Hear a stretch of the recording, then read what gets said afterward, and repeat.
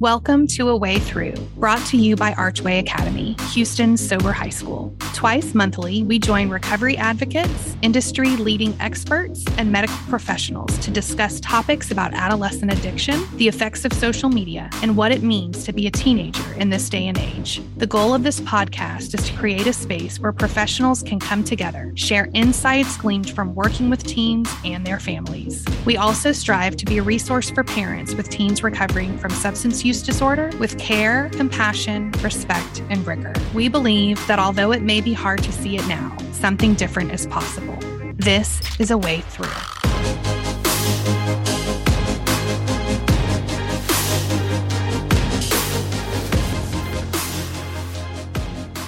Hey everyone, my name is Andrew Warren. I am the admissions specialist here at Archway. Hello everyone, my name is Obadiah Pendleton. I'm a recovery coach here at Archway. Awesome. And we're here with Keenan Williams, and we're very happy to have him. Keenan is an entrepreneur. He's a political activist. He's a motivational speaker, and he also has an awesome story of transformation. And he's here to talk to us about that, and we're very excited. So thanks again, Keenan, for being here. Thank you, guys. Thank you guys for having me. I'm honored. In conversations we had off camera, one of the things that was discussed was your experience as a young person in football.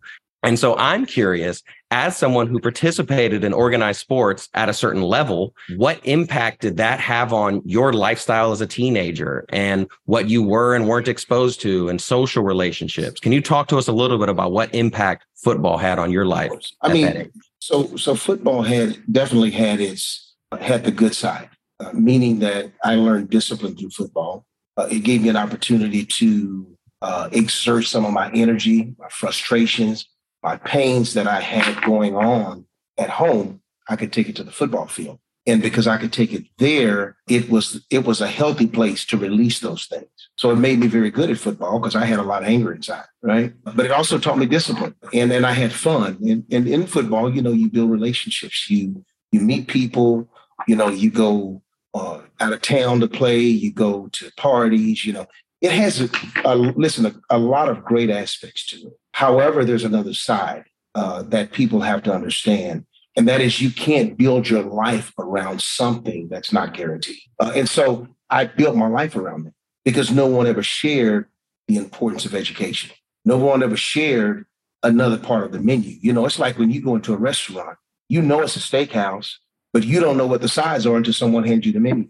No one ever handed me a different menu. They just said, this is a steakhouse. And football was that steakhouse for me. It's very unfortunate that a lot of times we find our heroes in places like football. And there's nothing wrong with football. There's nothing wrong with having a hero as a football player. It could just become detrimental if that's the only hero you have. Because when football is gone, that hero is gone. And then there comes frustration, there comes disappointment, there comes a loss of direction, a loss of fulfillment, a loss of focus. So in that time, it's very important for people to understand the importance of education, the importance of having other heroes, because you show me your hero, I'll show you your future, right? You show me your hero, I'll show you your future. You're going to mimic yourself after the person that you look up to. You're going to do the things that they've done. So when football was shattered in my life and I could no longer play football, then who was my hero? I didn't have any more heroes. I ended up going to a hero that I saw in the corner, which was gaming. Yeah, well said. And can you tell us a little bit about when you went from seeing this future in football to it, as you mentioned, shattering that sort of goal? It all happened in one day. I mean, my senior year in high school, being a, preseason blue chipper, on my way to being a high school football All-American, probably 10 colleges there to watch me play my very first game. Didn't do drugs. I didn't drink. I did nothing but focus on football. I stayed at the practice field or stayed in the gym longer than anyone else because I didn't want to go home. Because at home was very toxic. And so the toxicity at my house was released on the football field. But I got hurt my senior year, first game of the year, and had total reconstruction of my knee. So I'm lying in the hospital and the doctor walks in, Dr. Charles Vavert. I'll never forget this guy's name. I need to look this guy up, matter of fact, see if he's still around. And I want to share with him the way he shared it with me was not the right way, right? So because he's just a doctor, he's not thinking this is my life. So he walks in and he says, I want you to know you can never play football again. And you'll have to do some follow-up on this day, and he walks out.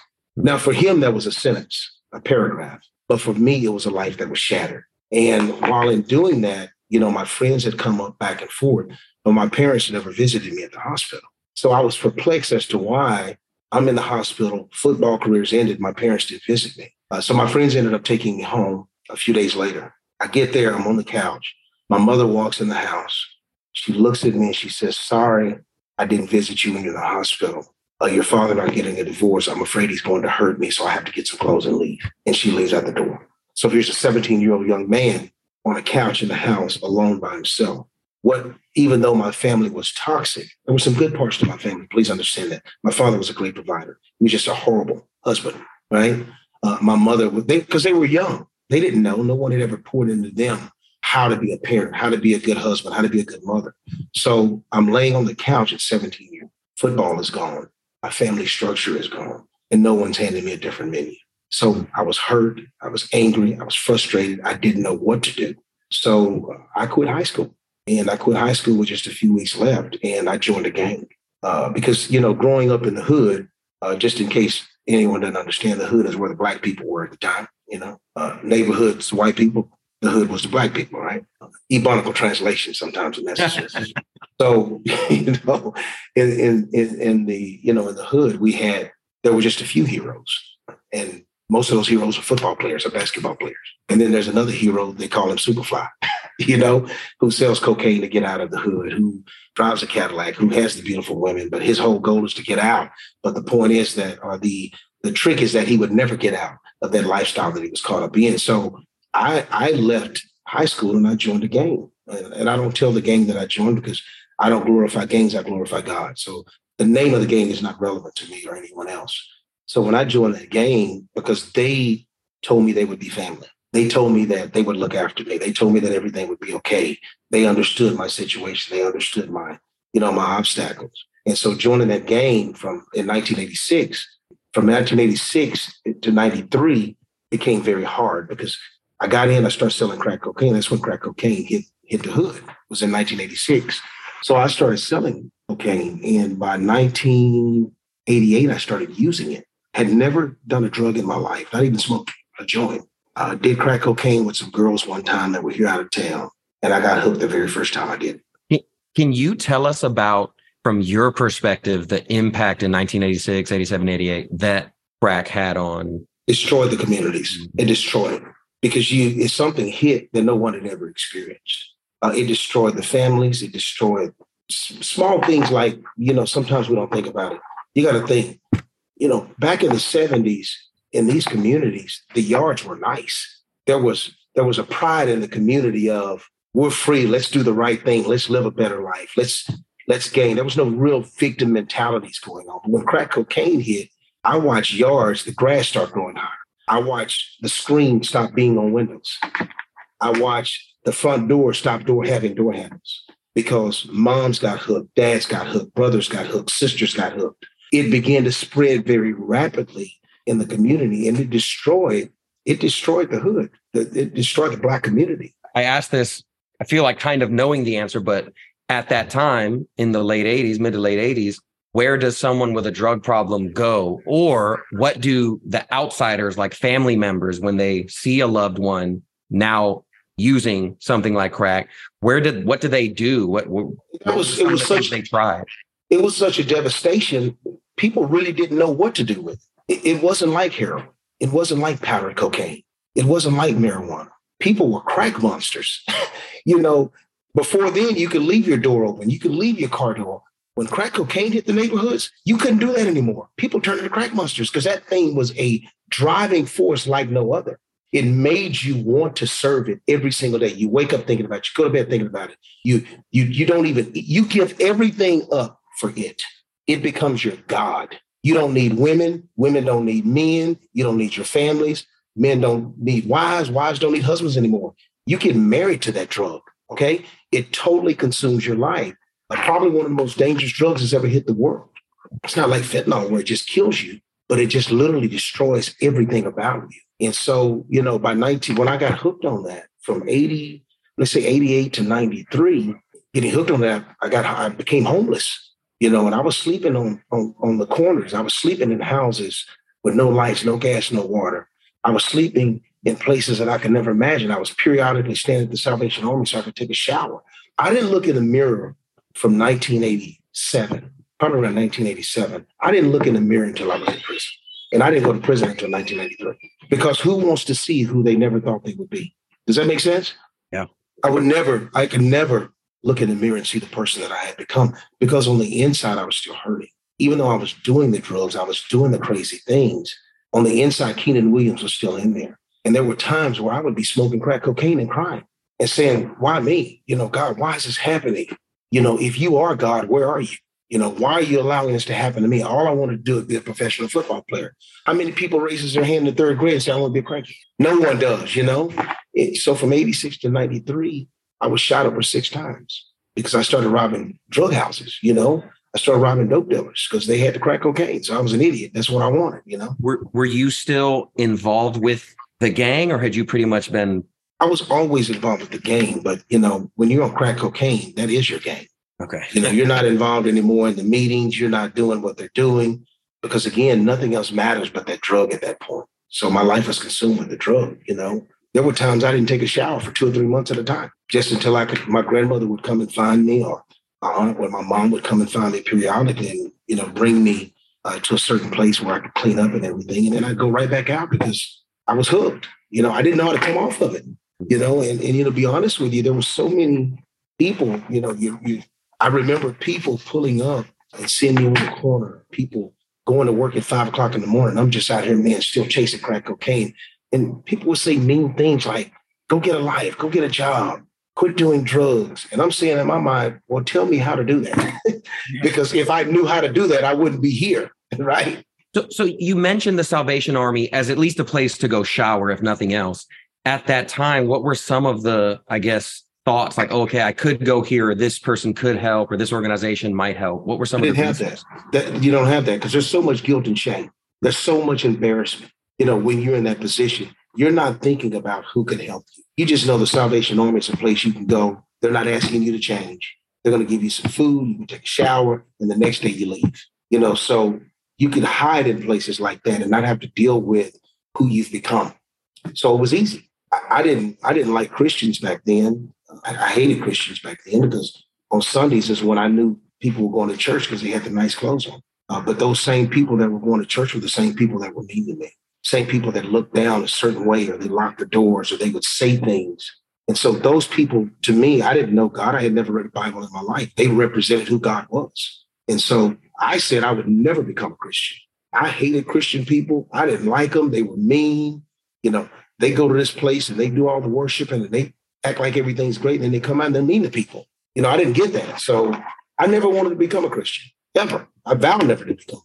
Let me ask you, Keenan, you are like a lot of people who, crack or any types of drugs just, devastates their life. And then we see the transition from what was a good, hopeful life to now this devastation of your life. And then you transitioned from that to where? Eventually what happened where you turned around, your life began to turn around? When I hit prison, when I hit prison in 93, the first 4 years were very hard. Nothing happened the first 4 years. I just hit prison and I was another ex-felon. I remember hitting prison and the warden saying to me, okay, they have this board and then there's doctors, there's psychologists, there's teachers, there's counselors, and they're talking to you. They're talking not necessarily to you, but they're talking about you. And I remember hitting prison and I remember the warden saying, oh, well, he's been arrested because I was arrested over 45 times. Oh, he's been arrested over 45. He's been arrested 45 times, in and out. It was a matter of time before he got here. He'll probably be in and out. And then the doctor says, yeah, it shows here he's been on crack cocaine, drug. His brain's probably fried. So we need to get him into the infirmary and get some medication for his mental stability. And then someone else there addresses, definitely counseling. And then someone else says, okay, well, he's a gang member, so he can't go here. We have to put him on this side of the unit with the rest of the gang member. A lot of you're nobody. Now you're here and there's no more hope for you. That's what I heard when I hit there. So 4 years in, there's a couple of ministries that used to come in there. And one of them was Bill Glass Ministries that used to come in. Man, there was this little bitty short, old white guy. I never went out to see, because they would always have this big tent and stuff, but I never went out there. And he'd always come in that dorm and he said, just want you to know that I love you and Jesus loves you. And what's your name? I said, listen, I don't believe in the Jesus stuff. I don't want to hear all of that. He said, okay, I'm not going to preach to you. I just want you to know that I love you. And I said, well, if you love me and Jesus loved me, then where were you guys when I was going through what I was going through? Why didn't someone else reach out to help me? Why am I having to go through this in my life, And he said, well, I can't explain everything, but I can tell you this much: he loves you. Long story short, this guy comes to my cell like 3 years in a row, okay? He's freaking consistent with finding me. When I knew that they were there, I'd be like, man, I'm going in my cell, lock the door. I'm going to act like I'm asleep. This guy would come to the cell and knock on the door. Williams, we're here. How are you? Just want you to know I love you. I was like, man, this dude is crazy, But internally, he was expressing something to me, missing in my life, and that he was telling me I love it, that he loved me. My father never told me he loved me until I was 51 years old, 55 now. Still a great dad. Nothing bad to say about my dad. He's a great father. So 4 years in, I got put in the cell by myself because we had a riot and people got hurt. So when a riot happens, they lock you up and say, you're a gang member. They want to find out what's going on. Who's behind it? What gang it is? Is it over? What can we do to rectify it? And so I'm in there. And after a few days, I had a conversation with God. They turned the lights off about 10 o'clock at night. And then they turned the lights on back again at 4 o'clock because they bring breakfast in at 4. Why they give you breakfast at 4 in the morning? I have no idea. That doesn't make sense to me, right? Never figured that part. Yeah. Conversation with God, lights go out. I'm really talking. I'm expressing everything. And I felt so much better. So I laid down and the lights came on. I'm like, okay, maybe they're getting ready to come get me out of here. But then they opened the door and they slopped the breakfast in. I'm like, why are they serving us breakfast so early? I'm thinking I've been talking like 30 minutes. Man, I talked for 6 hours. Like 6 hours. All day I'm trying to figure out where the time. I said, okay, maybe I fell asleep and I didn't know it. Maybe, because there's no clock in there. I couldn't figure out how I could talk for that long. But it felt so good because he didn't judge me. He didn't condemn me. He didn't criticize me. And he didn't tell me to shut up. He let me talk. And so the next day I said, man, I'm going to do that again. That felt pretty good, And I'm timing it. I'm like, okay, I'm going to wait till these lights go out this time because that's what happened the last time. And I'm like a creature of habit. I'm the pattern. If it works, I'm sticking with it. So the lights go out. I start talking to him. And the craziest thing, I didn't say this part. Prior to that, maybe 6-7 months prior to that, I had changed my name to Ishmael Atab Rahid to Muslim because I like the way the Muslims carried themselves. Bible, dignity, brotherhood, man, they stuck real close together. That was family. They looked really family oriented. So I changed my name, tried it, but it didn't work for me. It was no good. So this night, I'm talking to God and I said, man, I'm even willing to try the Jesus thing. That's what I need to do. Because I knew I was still built different. I still knew something was about me was different, right? Which there's something different about all of us. It's not that I was special. It's that God was letting me know that I made you different. So I said that I would be okay with Jesus. Little did I know I was praying a prayer of salvation, right? Man, I get baptized, filled with the Holy Spirit. I'm on fire in the cell and running around saying that Jesus lives, right? Because it invades me. And I don't know what it is. I can't explain it to anyone. All I know is something took over and the guards are at the door when I start settling down with their shields and masks on and they're ready to run in because they think I've lost my mind. People get crazy back there all the time, right? And they kill themselves. They think I lost my mind. I'm like, man, I'm okay. I'm okay. All I know is Jesus is real. It's something's inside of me. I can't control it. So I calmed down. They let me out. Ironically, they let me out the next day. I left the gangs. I said, I'm done. I grabbed a Bible. I started reading my Bible. I had never read a Bible. So I asked guys, what do you start reading? And when I started reading very differently. I started reading and I got very personal with it. So for the next 2 years, I read 248 books. I began to educate myself. Because when I read about Moses, I realized that Moses could write all of the 248 books in 2 years? Years. 248 books. Wow. I stopped watching television. I stopped having conversations. I had conversations, but it was about God. I stopped playing dominoes. I stopped playing cards. I stopped wasting time. I realized that education would be the key to my success because Romans 12:2 said, be not conformed, but be ye transformed by the renewing of your mind. And I had to finish reading that because it said, so that you can prove what is the good and acceptable will of God. Can you talk about some of the more transformative books that you read during that time? Tell us And I read books on Abraham Lincoln.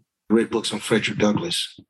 I read books on life skills. I read I read anything that I could get my hands on just to detract the way that I was thinking, because I wanted to begin to think differently. I didn't just read Bible. I didn't just read about God. I read all kinds of biographies. I read Muslim books. I read about Elijah Muhammad. I read Mahatma Gandhi. I read all kinds of books. I would just read what I could get because I wanted to. I read in the scripture where it says, when he says, be not conformed, be transformed by the renewing of your mind, it automatically connected me to Moses, where I realized that Moses could write 2/3 of the Old Testament because he was educated. So I decided that Moses was educated. Why? Because Moses was born a Hebrew, but he was raised Egyptian. So he went to the best schools. He had the best education. He knew how to articulate. He knew how to think. He not only was born a Hebrew, but he knew how to move in the palace. Does that make sense? And then I looked in the New Testament, how Paul wrote 2/3 of the New Testament. I said, okay, wait, why didn't Peter write 2/3 of the New Testament? He was the cat that got off the boat, he's the one that chopped off the soldier's ear. And God was very clear to me. And he said, because Peter was uneducated. I said, okay, I got to get educated. So, and even Peter, 1 Peter 1 and 1 Peter 2, Peter didn't write those. Mark wrote those for Peter. Mm-hmm. And I said, no. And then I look at Paul, and Paul said, I'm the Hebrews of all Hebrews. I'm the Sadducees of all Sadducees. He went to the best schools. He went to the best colleges. He was well educated. He knew the things that he knew, and God could use him because of his education. That's why I stress education to people. Education creates an opportunity for you to have a capacity to where you're not limited to where you could be used in life. That's why education is important. So I got on that. So as a man thinketh, so is he. So I tell people, you never have to tell me who you are. You'll always act like the person you think you are anyway, right? So all I got to do is watch you. I learned that a man would always live up to the expectations by which he saw himself. The thing is that he would live beneath the way he saw himself. So you'll always act like the person you think you are. I needed to learn how to think differently about me. So I took on a new identity. I took on the identity of Christ. He says, old things have passed away. Behold, all things become new. You're a new creature created in Christ Jesus. And when I looked in the Hebrew and the Greek, new meant new. That means that there was nothing old about it. And so I wanted to grab a hold of a newness of life. And education was the key for that. Does that make sense? Sure. Yeah. 248 books, 2 years. Of course, there had to be some lifestyle changes. When did your life? Let me tell you. So when I'm reading when I was reading, I would read books on, I studied a few kings and I studied some guys in politics. I started reading about Abraham Lincoln. I read about George Washington Carver. I realized that these guys had a dignity about themselves. And so the most impact that really changed my actions is when I read in the Bible about Joseph. That's where everything really started, to let me know that there's some things that I needed to do differently as far as my actions, my presentation, my walk, my talk, my eating habits. So Joseph went from the prison to the palace, right? But there was something that he did when he went from the prison to the palace, and God showed it to me. It said that he did two things. He changed his clothes and he cut off his beard. Yeah. Right? It made me understand that the next level has a protocol. If you don't know the protocol of the next level, you could never enter the door. So I said, what is the protocol of the next level of my life? I learned that through Joseph. I said, okay, if Joseph went to the prison, to the palace, I can go from the prison to the White House. But what am I going to do to go from the prison to the White House? I'm going to have to cut some things out of my life. He cut his beard. God said, you got to cut some things out of your life. Yeah. He changed his clothes. Said I had to change the way I was walking, change the way I was talking, change the way I was thinking. Man, I even learned how to walk different. I looked at Solomon and it said Solomon ascended. He walked into the temple and the Queen of Sheba fainted when she saw it. I said, man, I need to walk like that dude right there, right? Because I had that super cool walk, that huggy bear. You want to be cool. You want everyone to see you. I didn't want that for any. I didn't want people to see me for being cool. I wanted, when people saw me, I wanted them to see the majestic of God inside of me. So I straightened up my posture. When I would eat in the cafeteria, the chow hall is what they call it. They give you 7 minutes, man. You eat like, everybody's eating like crazy. So I said, okay, one day I'm going to go to the White House. So I need to start eating like I'm eating with the dignitaries. So I changed my posture and I would take my time eating in prison because God began to share with me and show me. Abraham Lincoln, he used a quote that Abraham Lincoln used, and I use every single day of my life. Abraham Lincoln said, if I had 45 minutes to chop down a tree, I spend the first 30 minutes sharpening my axe. That taught me preparation. That's why I say when preparation meets opportunity, it becomes a formula for success. People in America never fail because of a lack of opportunity. We only fail when we're unprepared when opportunity presents itself. So we have to prepare for what we visualize, right? I started acting though I was not there. I started acting as though I was there. Did that make sense? Sure. Yeah. When I cut things out of my life, I started cutting out wrong conversations. And then when I cut it out, God began to teach me about the law of subtraction. The law of subtraction is this: subtracting, especially being drugs, alcohol, and prison. The law of subtraction is the first thing you have to learn, right? Why did I learn the law of subtraction? Why did I call it a law? Because the law is something that doesn't change. I started subtracting wrong places, wrong people, wrong shows, wrong books, wrong thought processes. I had to subtract those things. As I subtracted those things, it also taught me to decide who I was not. Sure. Are you with me? If you can't decide who you're not, you'll never know who you are. So in the position of drugs, alcohol, you're at the school, you're in a treatment facility. Listen, you cannot embrace who you are until you decide who you're not. Because what happens is they try to grab a new identity and bring it into the old identity. You can't mix hot and cold water because it becomes lukewarm. Does that make sense?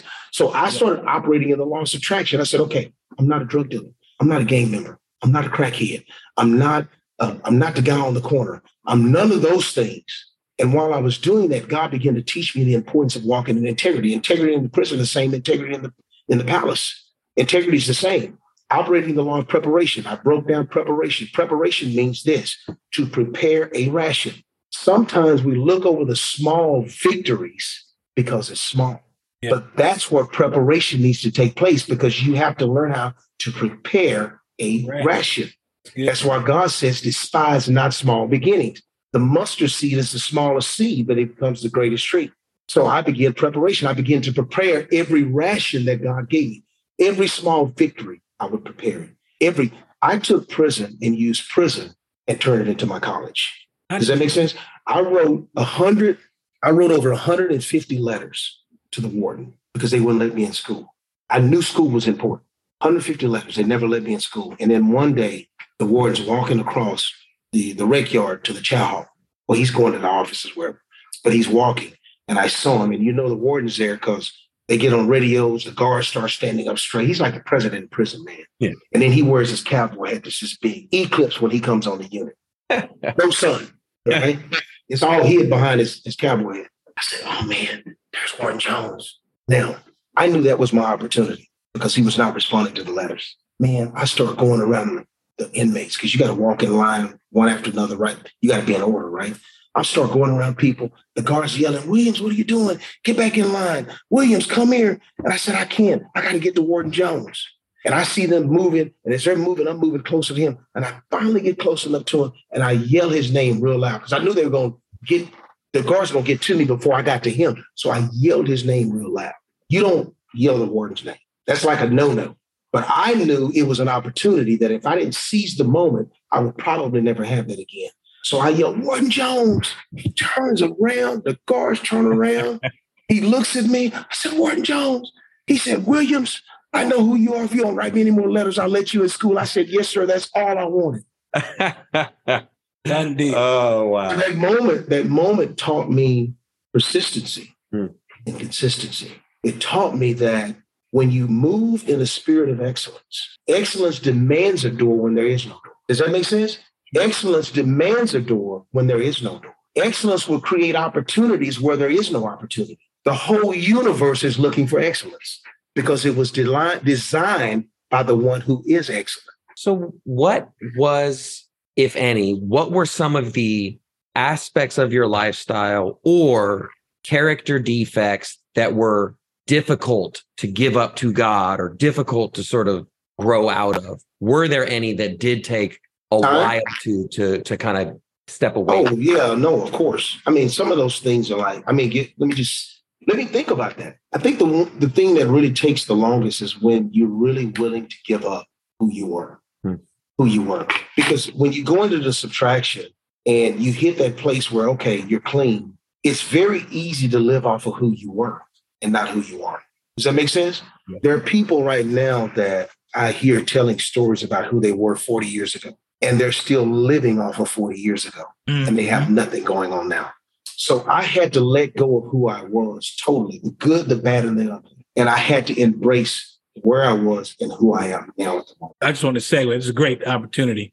So you went from prisoner to, we talked about maybe some prison reform, going back to the prison and doing some work with fellow prisoners and changing some of the laws surrounding that. Tell us a little bit about how you made that transition. Okay, give me one at a time, because you put a few things in there. So give me the one you want me to put in first. Prison reform. Okay, so prison reform. This is the importance of prison reform. There are things that go on in prison. I'm going to start with the first part of prison reform, something I did right before COVID hits. Before COVID hit, I got with the state of Texas, and I actually had a conference that I was a part of in Galveston, Texas. And that conference involved all of the wardens in the state of Texas, all of the majors, and all the heads of paroles and supervisors in the state of Texas was at that conference. I started with them. I had to share with them the importance of what they say, the way they see people affects the change that person has while they're in prison. This is why I say that. If you see a man for who he is, he becomes worse. But if you see him for who he could be, he might become what he should be. It's good. So the programs in prison system itself is designed to embrace who you are and not who you could be. Are you with me? Does that make sense? Even the classes embrace who you are, and they're not designed to embrace you for who you could be. Because if you don't set the goal high for people who are living low, they'll never hit it. Does that make sense? Les Brown worded it simply. He says, look, I aim for the moon, because if I miss the moon, at least I land amongst the stars. Prison doesn't aim for the moon. Prison aims for the ground. So the classes are not there to build you up. The mentalities of the guards, the mentality of the wardens. I dealt with the way they saw people. I dealt with the attitude. And my goal was to bring them hope. And by the way, when I had that, when I did the conference there, my old warden was at the conference. Wow. Walks up, hugs me, and he's crying. Wow. So I gave him hope. Without hope, hopeless people do hopeless things. It doesn't matter what position they're in. And a lot of times, because of the prison system, it sees the recidivism and the same guy coming in, coming out, coming. They give up hope on that guy. So they're not putting anything in place to build him up. They're putting everything in place to hold him there. Does that make sense? Absolutely. So for prison reform, for me, it's not just what goes on in the prison. It's the attitude of the people who run the prison, the way they speak down on the inmates. You can't keep doing that. That's more mental abuse. The other part is, while in prison, I'm trying to get them to institute credit repair, financial literacy classes, okay? Things that are going to be applicable to these guys that they can work on while they're there, so that when they come out, it makes the transition a lot easier, because they get out and they go right back into the same community that they lived in, because they can't go anywhere else and live.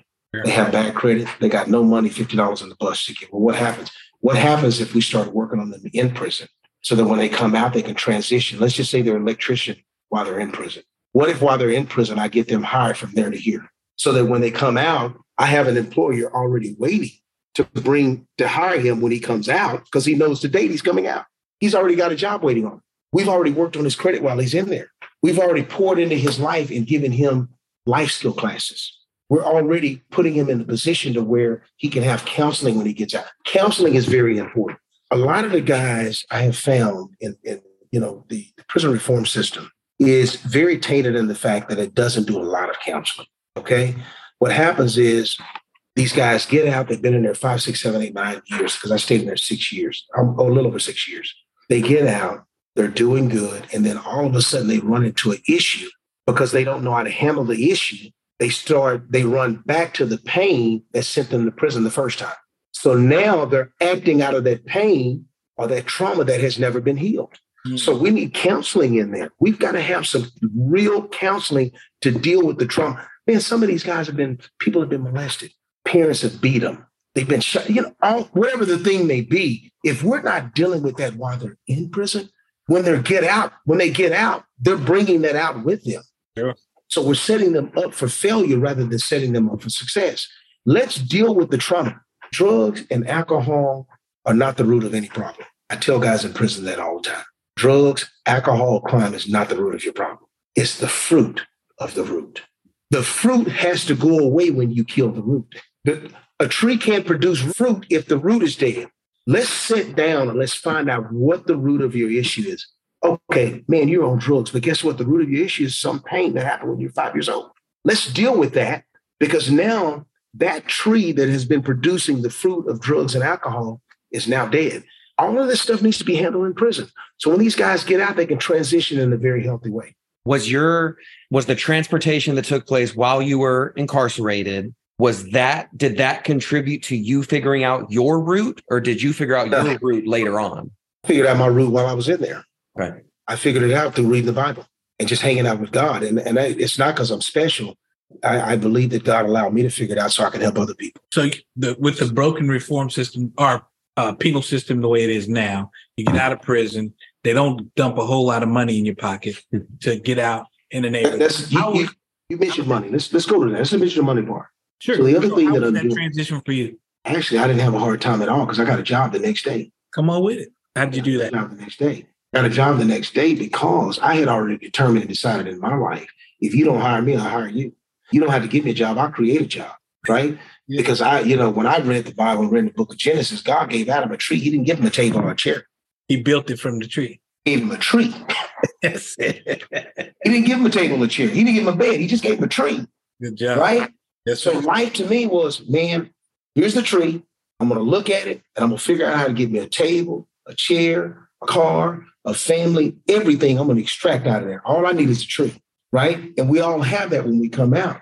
So I prepared myself in prison by running, educating myself. I took air conditioning refrigeration the last 2 years when I got in school. I got my GED. After getting my GED, I got in college. I took air conditioning refrigeration. I knew I needed a trade. Man, I'm going to tell you how crazy I picked the trade out. Let me tell you how I picked the trade out. So I hate heat. Like my house stays on 68, 69, right? I decided it was so hot in prison. I said, man, if hell is this hot, if it's hotter than this, I better get saved. You know what I mean? That place is horrible. So it was the summer and they had given me a 2-year serve-on, meaning I would have to serve the last 2 years of my sentence. So I said, summertime, hot. So they get newspapers in there. I got the newspaper and I looked and said, okay, I need to find what is the greatest job demand when I get out of prison. My date of release was Juneteenth of all days. Who would have figured that, right? Juneteenth, really? That's the day everybody parties, I said, okay, I'm going to have a celebration on Juneteenth, but it's going to be different this time. So I looked in the newspaper and everything said air conditioning technician order, air conditioning technician order, air conditioning. I said, okay, I'm going to be an air conditioning technician, right? Filled everything out in college, got in college, man. Everything I did in there, I worked hard. I stayed after. I created a pattern and a habit for myself that I could carry on when I got out. So when I got out of prison, the very next day, that night I get to my mom's house, I open up the phone book and I find 10 places that were around her house that were in her zip code. And I knew I was going to go to those 10 places. So that morning I wake up 4:30, 4 o'clock. They woke us up at 4 o'clock to feed breakfast, which is crazy. So if they wake me up at 4 o'clock here and I wake up at 4 o'clock when I get out, I've got a 5-hour jump on the rest of the world because everybody else starts at 9, right? I'm thinking, how can I get ahead, not just catch up, right? Said, okay. So even before they ever turned the lights on at 4, I was already up and I've done 500 push-ups. Man, I'm at my mom's house. I get up, I do my 500 push-ups. It's 4 o'clock in the morning. I'm moving. I'm getting my T-shirt on. I'm feeling good. My mom walks in. She says, what are you doing? I said, I'm getting ready to go get a job. She says, get a job? You just got out of prison. You've been in there 6 years. Just go lay down. I said, no. I'm going to go get a job. She saw how demanding I was, right? I said, Mom, I'm going to go get a job today. She says, where are you going? I've already got the places. I've looked in the phone book. I know everywhere I'm going. She said, well, okay, let's just wait. I'll take it. I said, I don't need you to take me. I've been waiting 6 years for this opportunity. I don't need anything from anyone. I can go do this myself. So at 5 o'clock, 5:15-ish, I take off at my mom's house. I go to the first place around the corner, ESP Air Conditioning. It's on the same street. It's just a curve on Arkansas Lane. So I go there. And I'm standing there. It's about 5:30, 5:40, something like that. There's a little bitty short white guy walks around the corner. It's nighttime now, right? And there are bushes right there. And he runs into me, and I scared the crap out of him. Right? 240-pound black man. at 5:30 in the morning, I'm standing by the bushes. You know I scared him, right? I'm like, sir, it's okay. I'm just here to get a job. And he's like, get a job? He says, young man, it's 5:30 in the morning. I said, I know. He said, why don't you come back about 8? And my secretaries be here. We are hiring. I said, no, I'm going to wait right here because I read that first impressions can last throughout the day, so I don't want anyone to ruin my opportunity to work for you. Now I got his attention. He's looking at me like, this cat's different. He says, give me a few minutes. Goes in, he comes back out, gets me about 5, maybe 10, 15 minutes later. He says, now, why are you here so early? So I said, well, look, the first thing you need to know is I just got out of prison. There's no one that you have that can outwork me, smarter than me, has more integrity or dignity, that would be more of an asset to your company than me. 6 o'clock that morning, I was working on my first crew. What did I do? I sold myself and I made him realize if I don't hire this dude, he's a superstar. He's going to go across the street. My competition is going to hire him, right? Mm-hmm. So what did I do? I not only sold myself, but I believed in myself. There have been times, and there still are times when we have to encourage ourselves. Because if nobody else believes in you, you got to believe in you. It doesn't matter who believes in me. I believe in me. 30 days later, I was running my own crew. 60 days later, I was running all of the crews.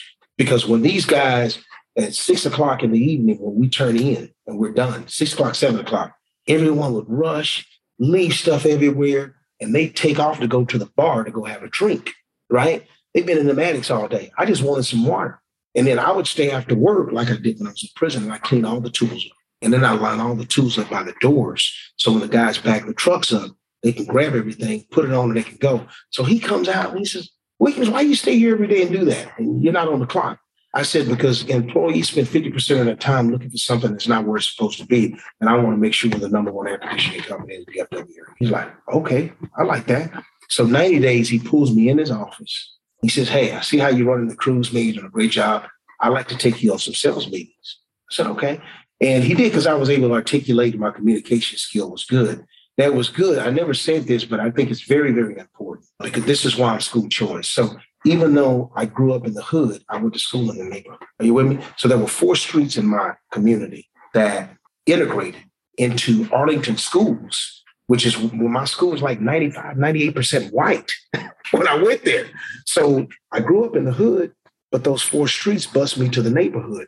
So it allowed me to learn how to move very fluently in a room full of all white people. And I never knew they were all white because I grew up with that. And then I could move in the room full of all black people because I grew up with all black people as well. So God put me in a position to where I was diversified in my communication. You know, it's like Moses. Moses was born a Hebrew. He was raised Egyptian, meaning that he was too much of a Hebrew to be an Egyptian, but he was too much of an Egyptian to ever be a Hebrew. Does that make sense? So God could allow him to be used at that capacity because he understood both sides. So this guy takes me, man. We're doing all that. 6 months later, I started my own company, a logistics company. First year out of prison, I made $120,000, 6 figures. Second year, I made $230,000. My 4th year out of prison, I made $1.3 million, right? Now, my third year out, I got engaged to a judge. I met her at a picnic, okay? Met her at a picnic with a police officer, detective, not a detective, but he was a jump out boy. He worked for the DA in Fort Worth. He took me to a picnic. Because we started talking again. He takes me to a picnic. So I'm at a picnic with all police officers and judges and prosecutors. I meet a judge and we get engaged, right? I go down around the same time, and I go down Grand Prairie so I learned a handshake and speech, 180-degree angle symbolizes friendship. Then you do human touch, shoulder, arm, whatever. If it's a man or a woman, you touch everyone differently. But to the psyche, it says friendship, right? Because as human beings, a touch is very important to our psyche, right? So I practiced this handshake for Detective Alan Patton. I go down to the police station, and he was on my heart the whole time I was in prison. The detective who sent me to prison. I go down, they call him out. This is like 3 years after prison. Comes out, and he's walking towards me, and I wave my hand so he would, like, I'm the guy calling you out, So he's walking up, he's got this little wobble walk, Alan, man, great guy. He's walking up. And he starts going a little slower. I said, okay, he recognizes me. Yeah. So I put my hand out so he can see my handshake. Comes up and he grabs my hand. He's shaking my hand. I put my hand on this other hand on top of his. He says, do I know you? I said, yeah. I said, I'm Keenan Williams. You sent me to prison about 7 or 8 years ago. His heart starts beating in my hand. He don't know what I'm there to do. I'd be there to kill him, So I said, but I'm here to thank you because what you did changed my life. This dude breaks down in tears in the middle of the police station. People everywhere. He's crying. And then I start crying with him. I don't even know why he's crying. I just start crying with him.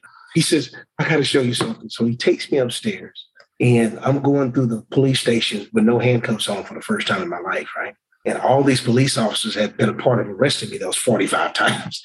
They're seeing me. They're like, it's Keenan Williams. He takes me to his desk, opens his computer. He was typing his resignation.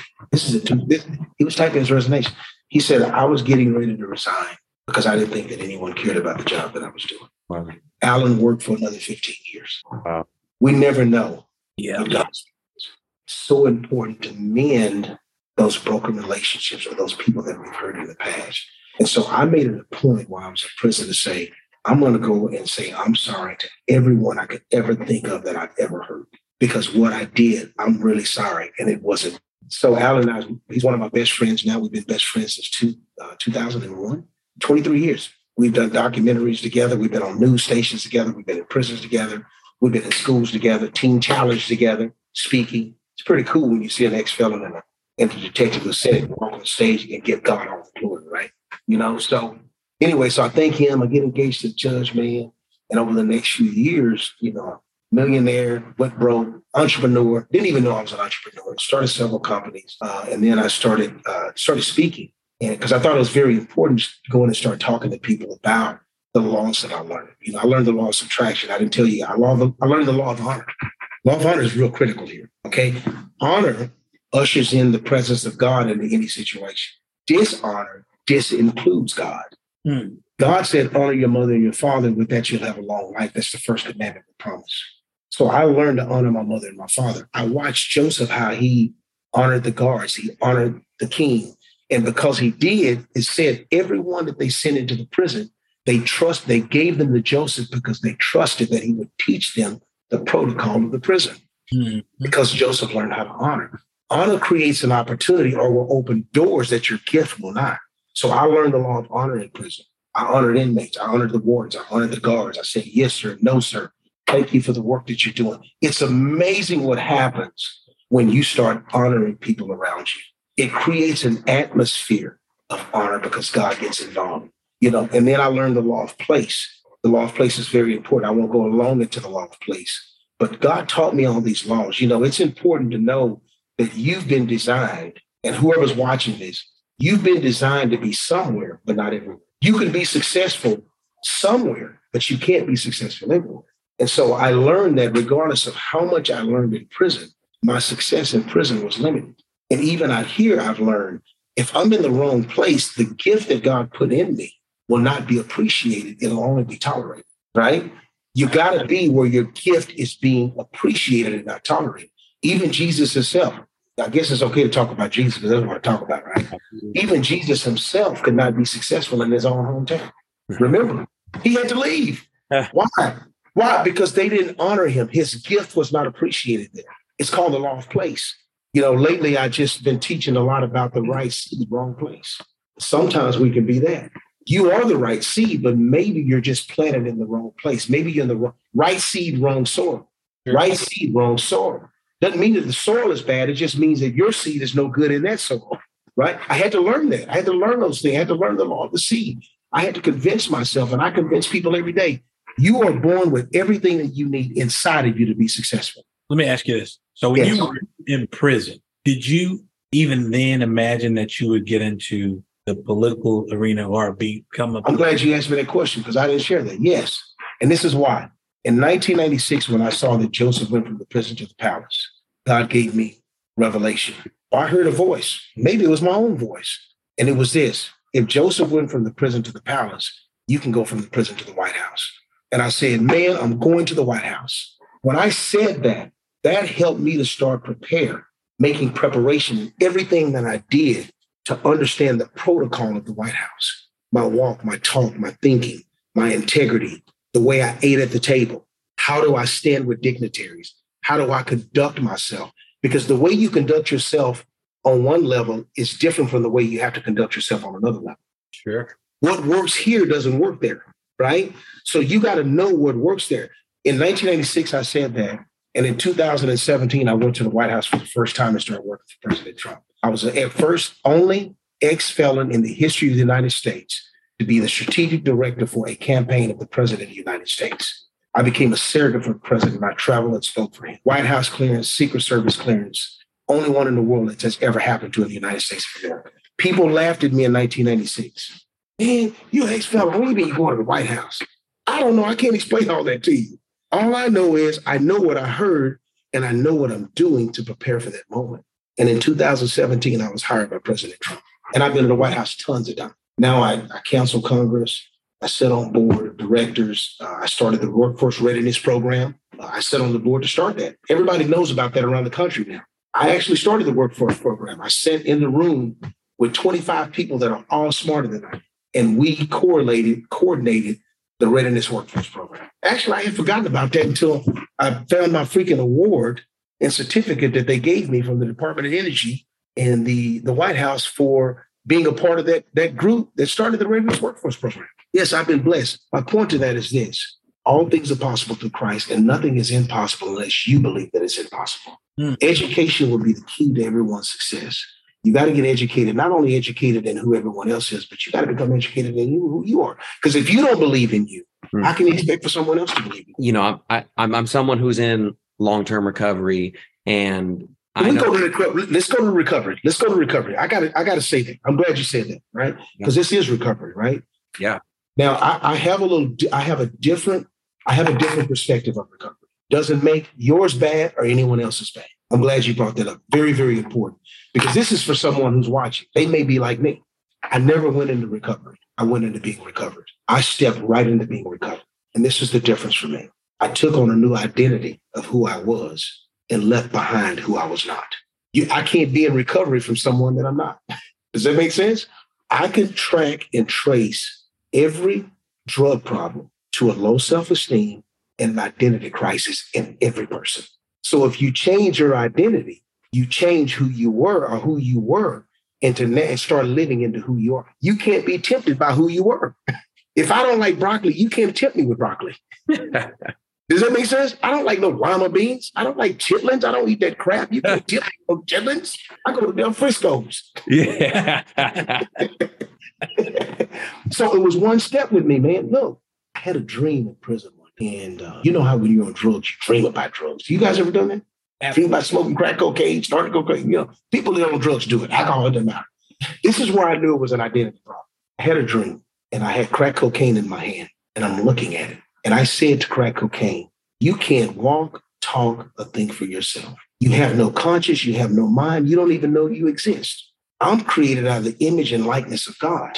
I'm a son. The book of Psalms called me a little God. I can do all things through Christ. And I said, whoa, now, how could something so small control someone so big? I took the crack cocaine, threw it on the ground, and I stepped on it.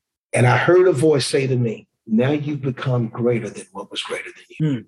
I haven't had a drug or drink since 1993, not even a desire to do it. One step, new identity, recovered, no recovery. Unfortunately, I think when you're in recovery, there's always a possibility of a relapse. But when you're living in being recovered, you can't relapse from what you're not anymore. Does that make sense? Yeah. That's how I think. It's made all the difference. I haven't had a drink since 1993. Yeah. I haven't had a joint. None. I'm not tempted by those things because that's not who I am anymore. Yeah. Sure. It's all about an identity crisis. It's all about dealing with that low self-esteem. Everything can always be traced to those two things, an identity crisis and low self-esteem. Does that make sense? When we deal with that, it makes the recovery a whole different perspective because now you look at it like, okay, that's someone who I would never be. That's not who I am anymore. You can't tempt me with who I'm not. You can only tempt me with who I am. So it's the way we think about these things makes a huge difference because a lot of times we can position ourselves in an awkward position because we're still not thinking that we're whole. Why not just be whole?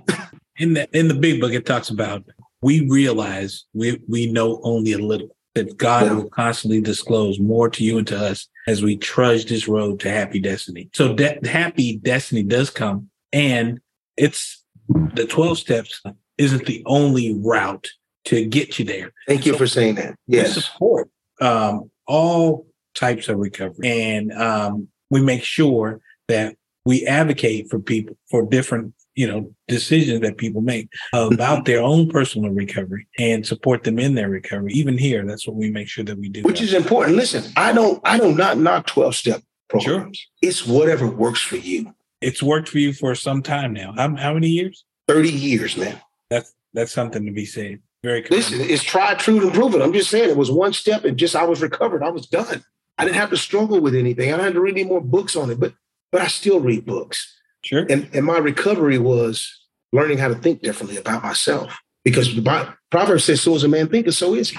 Do you still practice things to this day to keep you grounded? Of course. What type of? It's not even really a practice anymore. It's more of a character, because it's something when you practice it long enough, it becomes who you are anyway. The practice is only when you're trying to get there. But there's still stages that I have to go through to say, okay, I don't know this. Now I need to study this. Now I need to study that. Now I need to become, there's always more to learn. I believe in staying coachable, trainable, and teachable. I don't know everything. I know a small bit. Sure. But what I do know is what I share with people. I know that you can live and not have to worry about drugs and alcohol another day in your life. I know that. I know you can sit in bars. I go everywhere, right? I've been around everything. I'm not moved by it because that's not who I am anymore, right? I know that there's something that he taught me in that I can teach someone else. But again, you got to do what works for you. The Bible says all good and perfect gifts come from above. That means there's a good gift and then there's a perfect gift. When it comes to recovery, when it comes to being recovered, drugs and alcohol, he just gave me the perfect gift, man. It was just one and done. Yeah. I took one step in him and there was nothing else. Does that make sense? Yeah. But if it's the good gift you're living in, man, enjoy the goodness of it. It's okay. It's okay. I encourage that. It's so enjoyable and moving as the listener to hear a story of transformation and to hear it from someone who has taken so much time to learn about themselves and be able to articulate their story. It's awesome. Much appreciated. Much appreciated. I learned from you guys. I learned from everybody. I learned what I don't want and what I do want every single day. I promise you I do. So I have two last sort of summation questions. One is, we covered a lot. Is there a talking point that we didn't hit on? Is there something else you just feel like it's important for listeners to know about you or know about something? I want to say that, please understand that success is not a place, it's a journey. Success is not a place, it's a journey. Perfection is not a place, it's a journey. Sometimes we try to hit that place of perfection because we see people who pretend to be perfect. And then that puts you on that treadmill of perfection. And guess what happens when you're on the treadmill? You get tired. You get tired, you're going to fall off, you're going to hurt yourself, you're going to turn that sucker off. Take your own pace, trust God, trust who you are becoming, because I'm still becoming who God has called me. I haven't figured that stuff out, man. I don't know everything. I'm still learning every single day. Matter of fact, I see another level. And now I'm saying, God, show me how to get there. And I'm willing to sacrifice. Where there's sacrifice, there's always fire. Obedience is sacrifice. Wherever there's a sacrifice, there's always fire. God expects us to bring the sacrifice, and he'll bring the fire. Are you with me? So I'm at a place right now, where I'm saying, God, I'm willing to sacrifice whatever it takes. I'm willing to cut out of my life. I'm willing to put on whatever that new wardrobe looks like to go where you want me to go. I see it. I can't talk about it, but I know where it's at. So that's what I'm working on right now. Every day. It's just a learning process. But I want to encourage people to know that, failure is not, and we've heard it so many times, failure does not mean that you failed. You got to decide what you're going to identify with. Are you going to identify with your failure, or are you going to identify with being a new creature? Even when you make a mistake and you're walking this walk out and you do something, some people will relapse. Some people will mess up and go have a beer. Okay, listen, if you feel bad about it, that means that's not who you are. See, I see what you did, but I hear who you are, because you just confessed that you felt bad about it, right? And sometimes our heart and our heads are in different places. We got to get that heart and head level to where it lines up, and only God can do that. And all things are possible. There's nothing that anyone's been through, no situation so bad that we've been through that we can't recover, not only recovered from, but we can't overcome. Because we live in America and the Constitution is here, we all have a right to pursue life, liberty, and happiness. There's nothing that takes us out of that constitutional right. right? It's all about what you want in life. How high do you want to go? What do you want to achieve? I'm going to tell you, I'm going to run for Congress and I'm going to win. And I'm going to be the first ex-felon to ever be a congressman. And I'm going to change some laws that are applicable to those that are struggling with mental awareness, those that are struggling with prison. I'm going to change some laws on these places, these apartment complexes that say you can't live here. I got guys calling me that committed a felony 20 years ago. An apartment complex turns them down. So you're going to make this guy pay for a debt that he's already paid for? That's unconstitutional. You're going to tell him he can't live in a better place for him and his family for something that he did 10 years ago? That's a whole decade. You know what changes in 10 years? We go through 3 presidents in 10 years or 3 terms. Yep. You know, we're talking about a whole decade. People have died. People have been born. And you're still holding this man for who he was and not for who he is. I'm going to change that. Beautiful. So last question. Are there any upcoming speaking engagements or publications you have or something you want our listeners? You know what? Yeah. You know what? June the 5th, I'm doing a golf tournament for Bill Glass Ministries, the ministry that I was saved under. So it's crazy, right? So I preached at a church about 5 years ago, and a Pastor Jay McFadden. Man, we had a great time. We became friends. I've never went back and dealt with Bill Glass Ministries, the ministry that impacted my life to where I was saved, right? I dealt with a whole lot of other ministries. Reached out to his ministry a few years ago. Nobody responded. I just kept going, right? It's like, okay, I don't need you. I'm just reaching out to you because I want to see if we can do something together. I'm good, okay? I don't need anything that you have, right? So Jay calls me a few months ago and says, hey, man, I just took on a new position with this ministry and this is this. And he literally calls me the same day that I was saved in prison, and he's working for Bill Glass Ministries as a director. I said, there's no way you work for Bill Glass.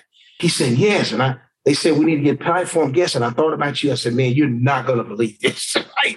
That's the ministry that impacted my life. So on June the 5th, they're having a golf tournament with all of the powers that be, and it's a big fundraiser. And so I'm going to go out and I'm going to do some golf, but I'm going to speak of Bill Glass Ministries. And then next month, I'll start getting on the platforms and speaking for the ministry. So we'll include all of those details in the description of this podcast. It'll be included in various social media posts. So that's good to know about. Thank you. Thanks for listening to A Way Through, brought to you by Archway Academy. Enjoying this conversation?